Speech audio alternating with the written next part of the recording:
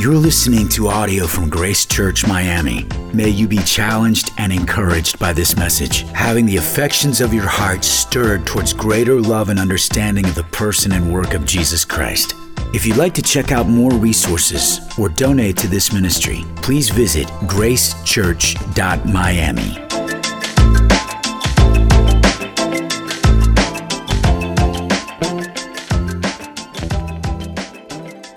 To ask you to open your Bibles to Matthew 18.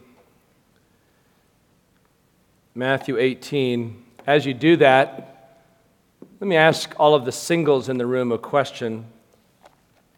For those who want to be in a relationship, what is it that you are looking for in someone else?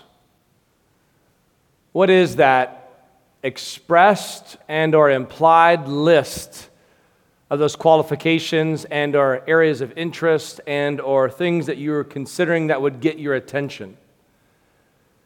For those of the couples in the room, what was it for you that kind of secured the deal? What was it for you that helped you in clarity to confirm the decision to be with that other person? For those of you who are married, not just dating as couples, as you look back on the beginning of your relationship, has your answer changed over the years? Is what you once valued, what you once prioritized, what you once loved, not as important to you anymore? And maybe what you once did not consider as important, you now realize is very important. Relationships are tricky because everybody seemingly is engaging with the expressed interest in them, but with their own report card. Even with the husband and wife of many, many years, if not many, many decades, can still struggle with this idea of working with different report cards of what is the area of interest and expectation.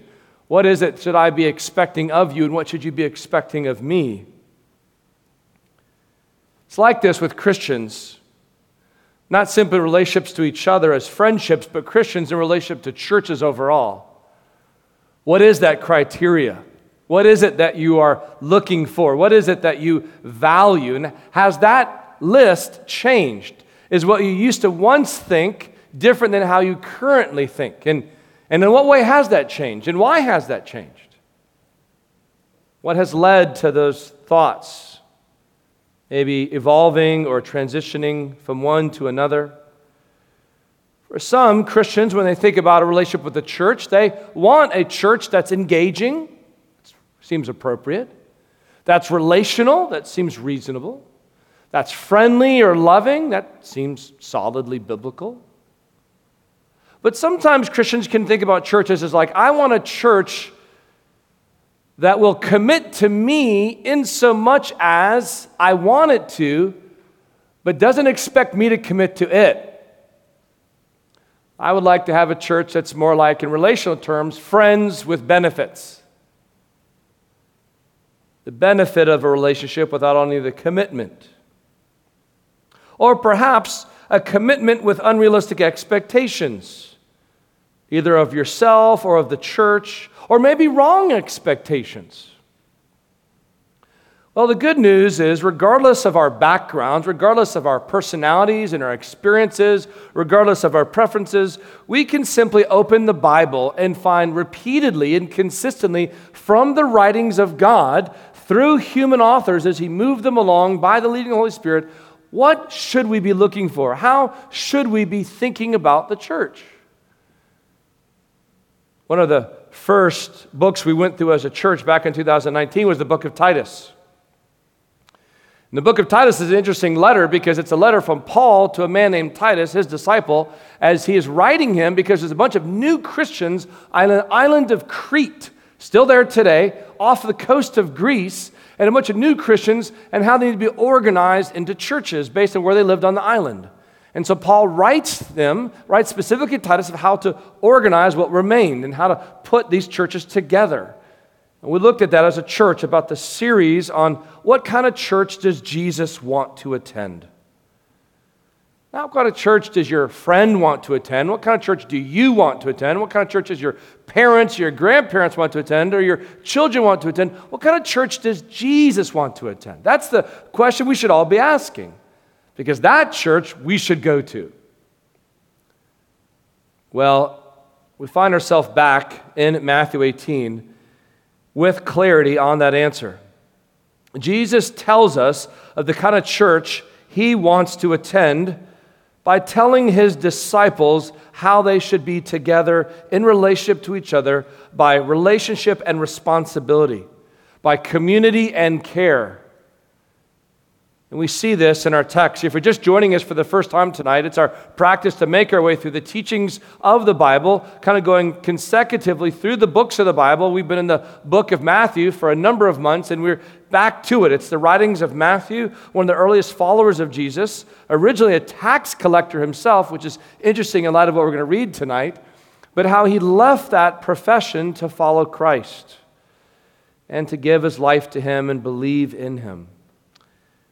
The topic that Jesus teaches on is the topic of church discipline. And as we said last week, discipline is a topic that seems rarely commendable. Maybe discipline with your food consumption. Maybe discipline with a little less TV in your life. Maybe discipline with how much you do or do not use your phone after a certain time at night. But other than that, discipline can largely be typecast as a rather oppressive conversation, mean-spirited, and maybe even judgmental topic. And yet that's not at all how Jesus thinks of it, nor have Christians throughout the centuries since the teachings of Jesus. And that's exactly what we see tonight. The sad reality, though, is that so many churches today do not seem to be practicing the Bible consistently or reading it consistently because so much of it seems to be missing.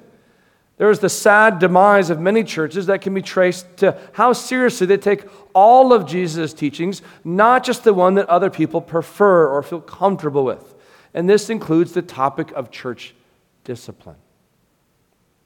One writer, R. Stanton Norman, writes as follows: one of the most glaring omissions in modern church life is the absence of the regular practice of church discipline.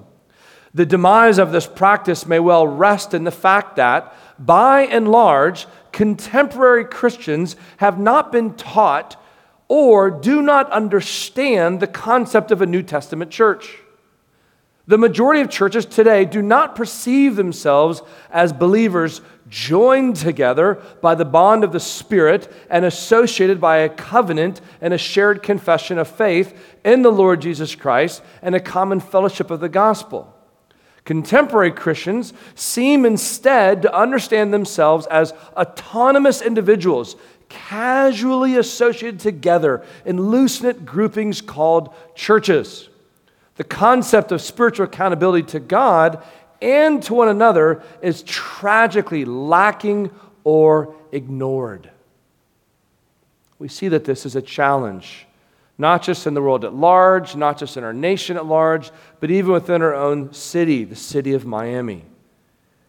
How commonly Christians, by selfish preference, we are tempted to move from community to privatized religion without any accountability. Well, let's go back to our text this evening to see what Jesus has to say about this. As he's talking about in Matthew 18, the significance of being humble and what that looks like in the kingdom, and causing people to sin, and then taking responsibility for your own sin, Matthew chapter 18, verses 8 and 9, and how we pursue people who wander away, verses 10 through 14, we then come to our text this evening, Matthew chapter 18, verses 15 and following. Verse 15. If your brother sins against you, go and tell him his fault between you and him alone.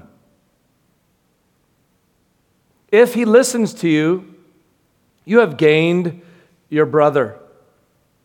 We said last week that what we saw in the text here is really what we kind of numerically associated as being step one, private conversation. Private conversation. This is not group gossip. This is not in any way communal slander. This is a private conversation between two individuals who are related by faith in Christ.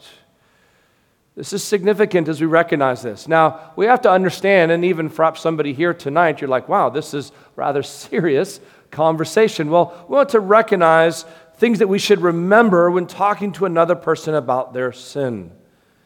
This is a delicate conversation. It should be done according to all that the Bible teaches, not simply what's being presented here. Let me give you, just as a support to this, 7 steps to remember when talking to another about sin. That's what Jesus is talking about. Number 1, the motivation for the conversation is love. You're not motivated to be right. You're not motivated to be found righteous. You're motivated out of love for them. Number 2, you want to first of all examine your own life. You examine your life first. Earlier in the book of Matthew, Jesus was saying, hey, look, if you deal with somebody else's life, first deal with your own life. He's like, don't worry about the speck in your brother's eye. Take the log out of your own eye. Deal with that, and then go have the conversation. So before there's any conversation you're having with another, you are first having a conversation with yourself and the Lord, taking a look at in your own life what you need to examine. This is not to stop the process, but this is to biblically direct it. Number 3, don't delay. Go quickly. Go quickly.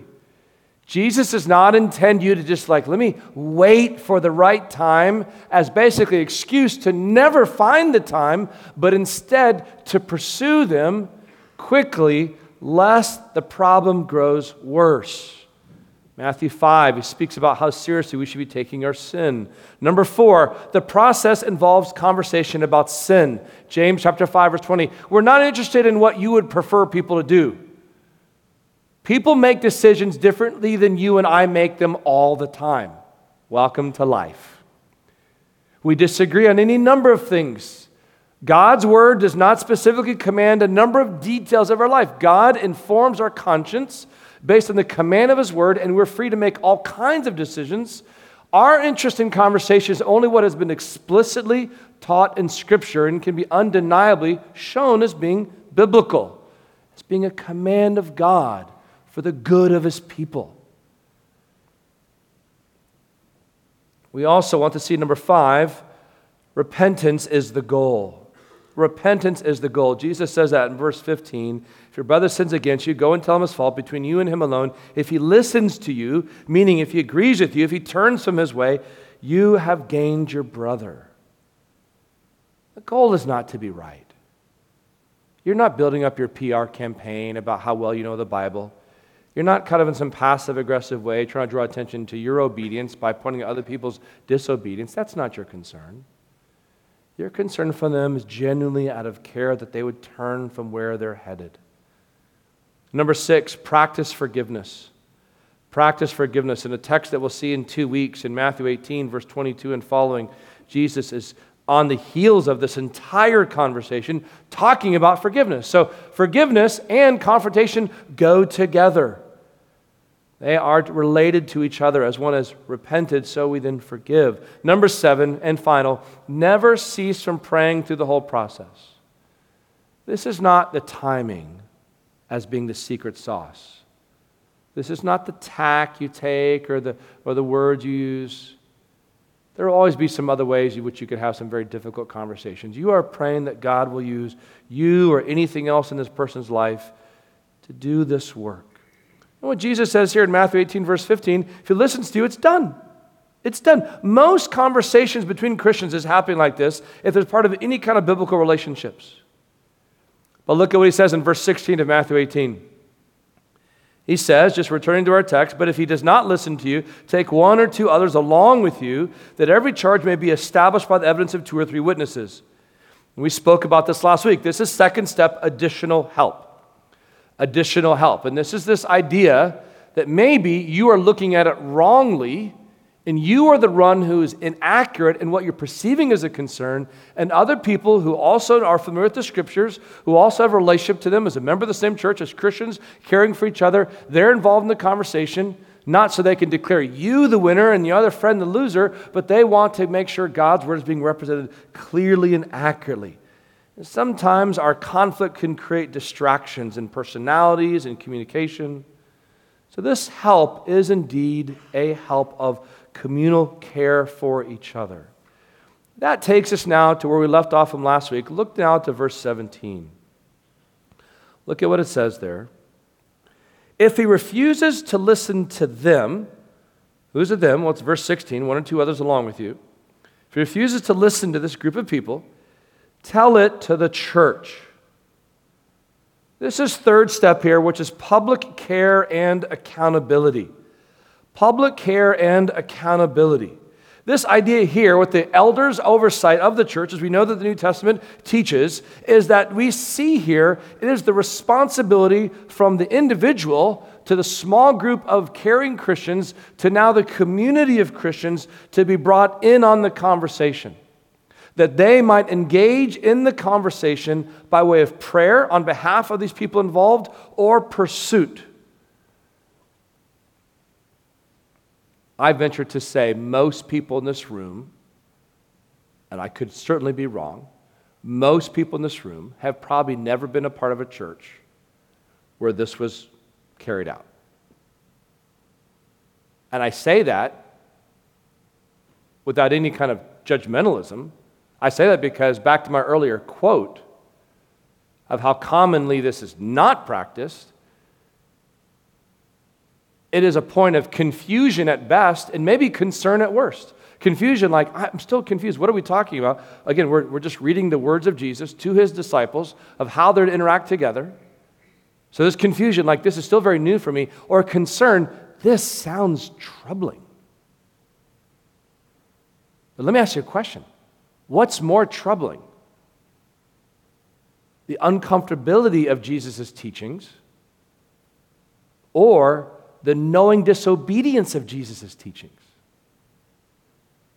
I think for many of us, we're tempted to say, what's more troubling is the uncomfortability of Jesus' teachings. But what did Jesus teach in the Great Commission?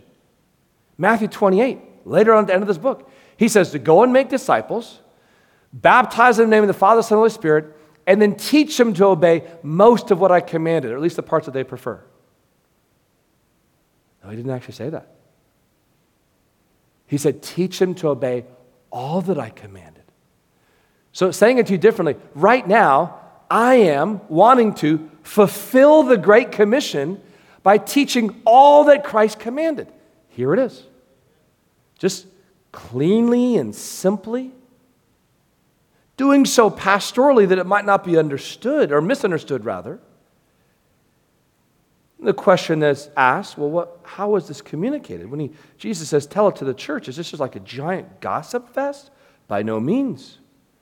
Ephesians chapter 4, verse 29 speaks about, in the context of the church at Ephesus, how we should be careful to not speak what is shameful, even to mention what the disobedient do in secret. There's a level of discretion here. It's simply the idea that it must be known what one is doing so that they can come back from it and be called by their brothers and sisters. Think of a giant family meal by which you're being asked to return back to the family in obedience to what the Heavenly Father has asked all of us to do. Let's be very clear, friends. The concern in the text is actually not with the original sin that's being brought up by the Christian. Hear me say this. The concern is the lack of repentance about that. There is only one issue being addressed here by way of continued explanation. It's the lack of repentance. Friends, Christians, like you and like me, sin all the time. We're not happy about that. To be quite honest, we're at times quite embarrassed about that. Our non-Christian friends sometimes see us do it and they're like, yo, what's that about? I thought you were a Christian. You're like, I know. That's not what the Bible taught me to do. That doesn't honor Christ. Forgive me for giving an inconsistent example of what it means to follow Christ's example and to live by faith in Christ alone. I was inconsistent there. You are right to see that. The problem is not do Christians sin. That's not the issue here. The problem is, what do Christians do when they're made aware of their sins? By their conscience, or by the conversations they're having together? Then what do you and I do? That's what Jesus is addressing here. That's what he is wanting to be a part of, the larger sort of concentric circle of rings of conversation, moving from small one-on-one to larger conversation is what he is talking about. So we go from public care and accountability. Now look back, if you will, at what he says there, verse 17. If he refuses to listen even to the church, let him be to you as a Gentile and a tax collector. A Gentile and a tax collector. This is fourth step, public discipline. Now, I cannot help but to wonder, and I mean this just by curious, hopefully sanctified imagination, what was it like for Matthew to write this, who was himself a former tax collector? Now, if you're new to the Bible, let me just explain this to you briefly. Being a tax collector is basically a traitor to your people. Jesus uses two categories to basically come to the same summary conclusion. You'll notice what he says here. He says, let him be treated like, let him be considered as, let him be viewed as, let him be to you a Gentile and a tax collector. A Gentile was primarily a non-Jewish person who was involved in paganism, of no relationship to, of no connection to the people of God, as an Israelite. So a Jewish person, by default, outside the teaching of Scripture, by default would have not wanted to in any way associate with the Gentile unless they had converted to Judaism, but even then they couldn't participate in all of the temple worship. They had a court of Gentiles they had to stand in. They couldn't even come to the full part of the temple in Jerusalem. But then he didn't talk about just simply the Gentile. He talks about the tax gatherer or tax collector. This person would be a Jewish outcast person, somebody who was a Jew ethnically, but had basically cheated on his people. Because he said, I will work for the imposing enemy military force who has occupied our land. I will collect taxes from my people and give it to that foreign government. And the way I make money is I never make it quite clear how much of the money I'm collecting from you goes to Rome versus I keep. But because you can see how good of a life I live, how rich I am, you can probably realize how much of this I'm probably keeping for myself. To be Jewish as a tax collector is to be hated. And that was Matthew's background, the very person who's writing this. So Jesus grabs a hold of these imagery, these associations, let him be to you like. What's he speaking about here? His use of the term does not mean that the church is to treat people badly. It simply means that when a professing believer refuses to repent of their sin, that's clearly, biblically, patiently shown to them over time, the church is to treat him or her as if they were outside of the fellowship. They're not to let them associate and participate in the blessings and benefits of the Christian assembly. One profoundly embarrassing example of this is in 1 Corinthians. 1 Corinthians chapter 5, if you're not familiar with the Bible, it's a letter to another church, not in Rome, not in Jerusalem, but a church in Corinth. And there's a guy in the church who's having sex with his stepmom. And people like you know about it. And we all just agree to not talk about it. And Paul's like, yo, are you for real? You know what I know about this guy? And you're not dealing with that?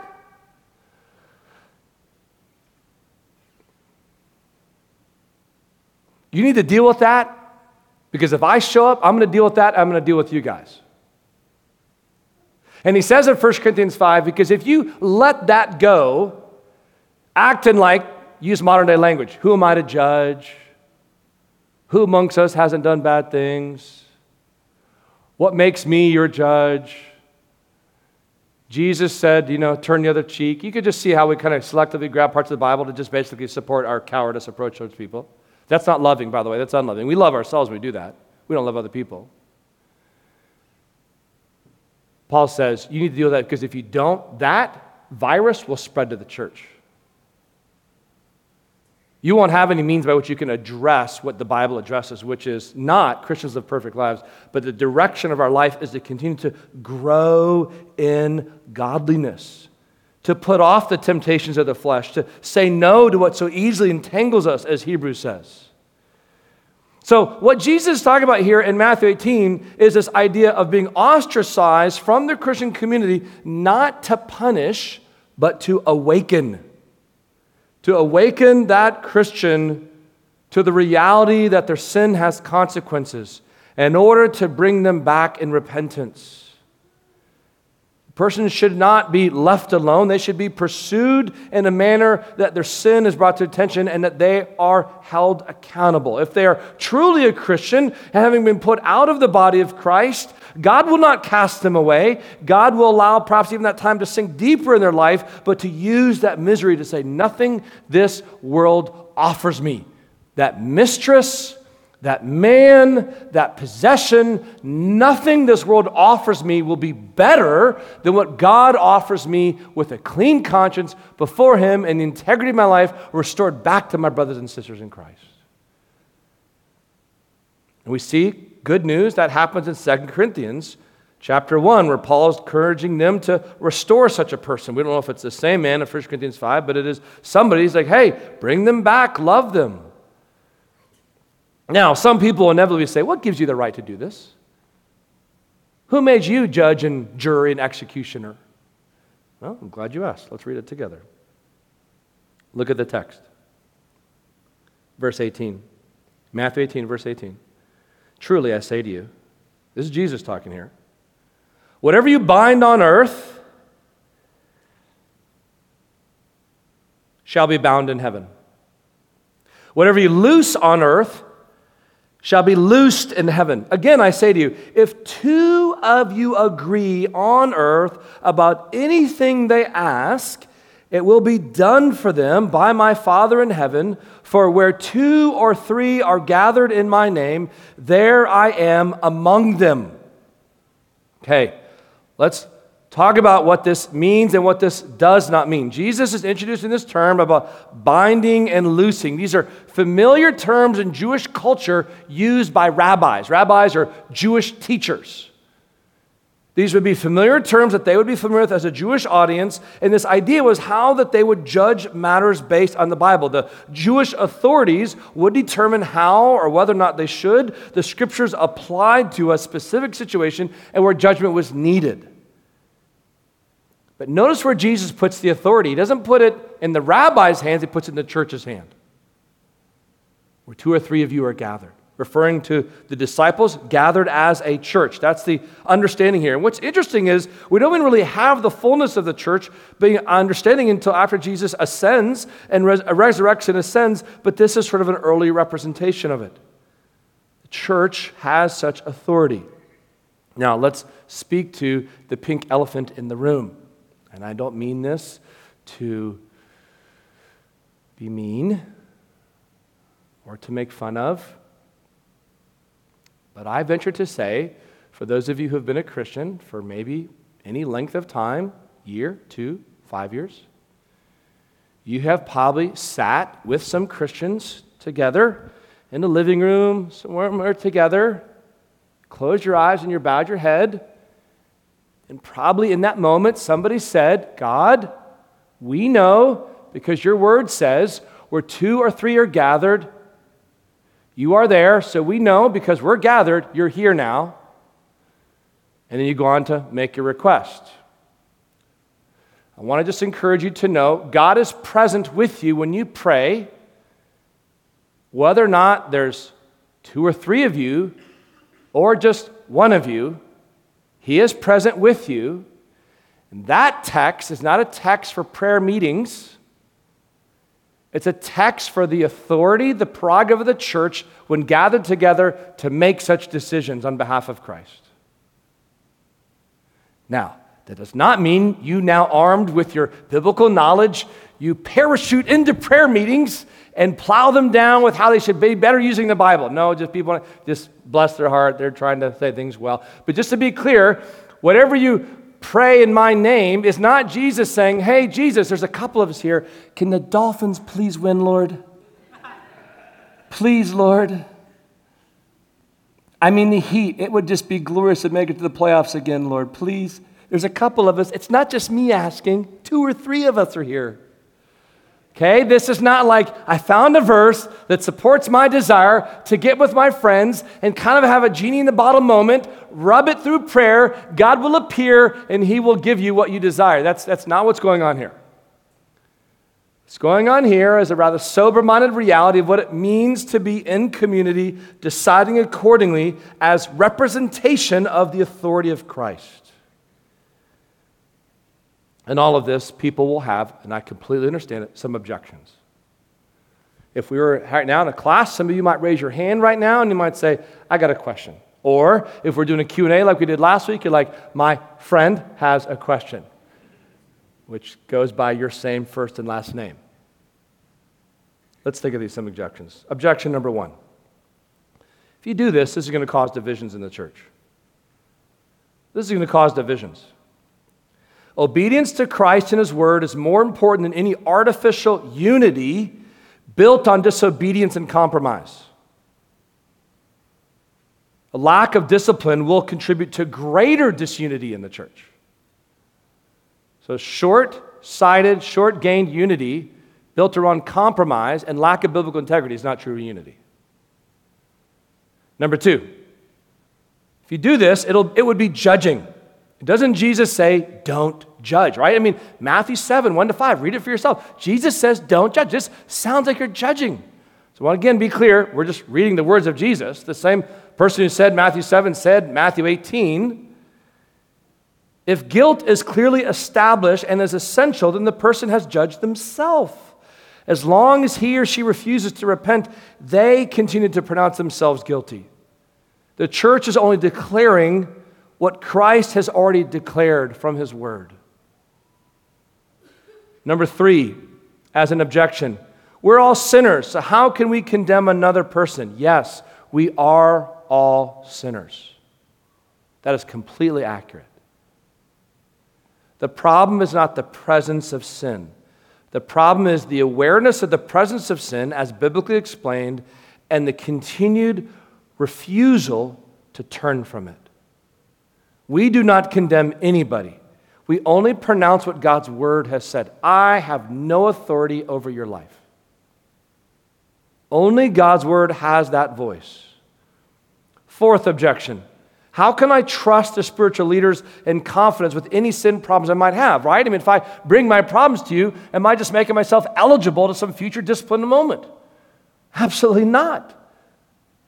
The very fact that you're wanting to have a conversation about sin in your life is a display that you want to deal with the sin in your life.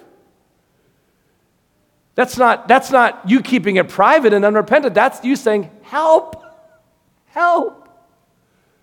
I don't know what to do. I'm ensnared in this. I'm trapped in this. I keep saying, God help me, and I keep going back to it. I know probably every person who is a Christian here tonight has found themselves asking God again and again and again and again to please forgive them and please help them from not going back to that same sin they did before. Welcome to the struggle, friends. Number 5, it seems unloving. Wouldn't it be better to try to lead him or her gradually out of sin? Well, certainly, right? I mean, 1 Peter 4 says, love covers a multitude of sins. So to be very clear, this isn't like, ooh, single offense, let's do this. No. This is an ongoing reality of what is perpetual and persistent and very concerning in someone's life that would need to be addressed. If progress is visible, sanctification is happening, then there should be patience in that. I mean, I just have to tell you honestly, as a pastor, I deal with, not only in my own life as a Christian, because just to remind you, pastors are Christians too, but I deal with like tons of other people's Christian lives, and there's probably like nothing you're going to tell me about someone else. I'm like, oh, yeah, I'm aware of that. Are you concerned? Yeah, I'm concerned. Should we do something about it? We probably should. Depends on what it is and how long we've been aware of it. Are you concerned? Yeah, I'm concerned. But if they're in Christ, I'm confident that God is doing a work in them. And it might be painful. It might be hard. It might take a while. But I'm not going to panic. Because Philippians chapter 1, verse 6 told me that he who began a good work will bring it to completion the day of Jesus Christ. That does not mean, by excuse, I'm not going to do anything about it. That just means I'm not going to panic. I'm not going to panic. It doesn't mean I'm not going to cry. It doesn't mean I'm not going to plead. It doesn't mean I'm not going to pray. It doesn't mean I'm not going to pursue, but I'm not going to panic. Because I know when God works in your life, like when God works in my life, he uses all kinds of circumstances and people in providence. And all I need to know is take responsibility for myself in pursuing somebody else, like I'd want somebody else to take responsibility for themselves in pursuing me. 6, potential objection. Why follow the procedure if the offender decides to leave the church on his own? It's not uncommonly the case. People are like, oh, wow, you guys got serious. You started reading all the Bible. Man, that didn't go well for me. And they want to just like, you know what, I'll do this. It's like junior high. We're going to break up. I'll break up with you. We're done. Nuh-uh. Why do we continue this pursuit of this process? Because to permit this would be construed as sweeping sin under the carpet. The failure to discipline is an admission of the idea that there's no spiritual power or authority in the act, but simply just breaking of outward ties. That's not the point. We're trying to honor the Lord, which gets to now what I want to say to you as the final part here, which are what are those purposes? Why do we do this? What are these? And so I've got 10 purposes of church discipline. I'm thankful for James Amandus' help with this list. Let me give you these 10 purposes. Why? Number 1, to glorify God by obedience to his instructions. We want to glorify God by obedience to his instructions. Number 2, we want to restore unrepentant believers. We want to restore unrepentant believers. The third purpose of church discipline, we want to purify the message of the church. Number 4, we want to deny Satan any advantage in the church. Number 5, we want to prove that the leaders do indeed love you and care for you. A lot of times leaders are tempted to not want to talk to anybody about their lives lest they stop coming, stop giving, stop liking, stop recommending. Those are cowardly leaders who love themselves more than they love Christ. Number 6, to confirm individual responsibility for one another. That you indeed take responsibility for each other's lives. Number 7, to deter others from sin. Number 8, to cut emotional ties with unrepentant Christians, as the Bible says in 1 Corinthians chapter 5, verse 11. Number 9, to protect Scripture from perversion and error. And number 10, to lead a brother or sister to repentance. That would be the goal. On November 2nd, 2009, 2 Russian mountaineers, Igor and Anfisa, plus 2 other friends of theirs, were climbing the Four Girls Mountain in Sichuan province, China. These 4 Russians were on a backpacking and climbing trip. At an elevation of 6,200 feet, the climbers stopped to take pictures. It was just such a beautiful place. They were just amazed by it. And while they were there, an avalanche broke loose above them and just totally wiped them out. 3 of them were buried. But the 4th one that was not buried was able to locate one of his friends and dig them out. 2 more they could not find on their own and could not dig them out. Because of that, the Russians called for help. Because they're in China, those that replied were the Chinese mountaineering crew that responded. The problem was the Russians couldn't speak Chinese and the Chinese couldn't speak Russian. And the rescuers couldn't understand each other, but they could understand enough to know what the problem was and what needed to be done. So eventually, 30 Chinese rescue climbers climbed to their location, searching for their missing climbers. Snow, weather conditions messed up all of the search mission. But the Chinese government vowed to do everything they could to be able to find these men in the avalanche. Sadly, this is not the first time, and it will not be the last time that people like this were buried. And they never did find those 2 climbers. What stuck out to me, though, as I read this story, is the response of the Chinese. The response was not, well, you didn't file your travel plans with us. We didn't know you were going to be here. Therefore, we're disavowing ourselves of all responsibility. You got yourself in this mess. Or they didn't say, well, you're not Chinese. You're not one of us, so we're not going to help you. It's a bummer this happened here. If you're in Russia, you could maybe ask your nation people, but that's not us, so we're not going to help. Or you can't speak our language, so we're not going to help and communicate with you because honestly, it's too difficult to just do that, let them do this work. So what happened? They vowed to help and do anything and everything that they could. Shouldn't we as Christians be that loving to one another when we're buried under an avalanche of our own sin? But how often do many of us say, well, that's not my responsibility. They didn't ask me what I thought of that decision before they made it. Or you know what, I don't want to get in that mess because that looks hard. And I'm not sure I want to do something that's hard. Or you know what, that's just not what my area is. It's not who I am. That's actually not how God intends us to think through this. God intends every Christian to be a member of His search and rescue team. Prayerfully, humbly, lovingly, biblically, pursuing each other out of care and concern. Now, for those of you who are not in Christ, recognize this. This is a message tonight for Christians on how we interact together since giving our faith to Christ. God's love for any one of us, including you who are not a Christian, is not secured because of what you do or do not do.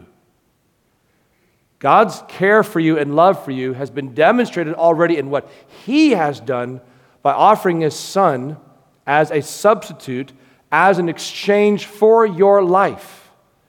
That in His obedience, you would get credit. In His death, you would get life. And the only thing God asks by response is that you would acknowledge that you're a sinner who needs forgiveness. So what's interesting about the life of a Christian is it began the way it should continue. It began with repentance. It began with acknowledging, I have broken God's law. I have no peace, no way to address that apart from God's grace through faith in Christ, and I give my life to Him. If you're not a Christian, friend, that's where you begin.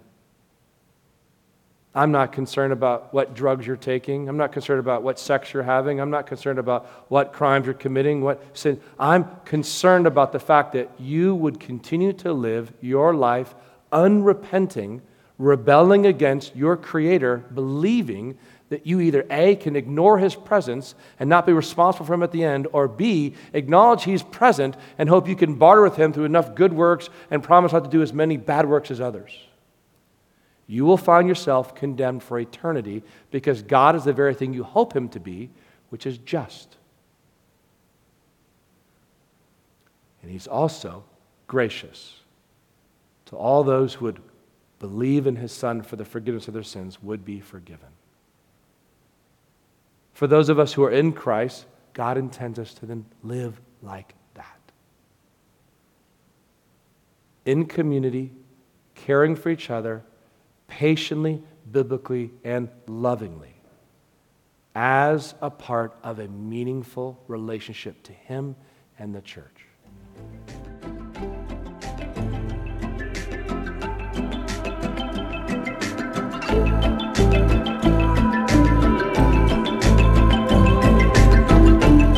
Thank you for listening to audio from Grace Church Miami.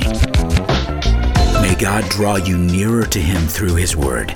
If you'd like to check out more resources or donate to this ministry, please visit gracechurch.miami.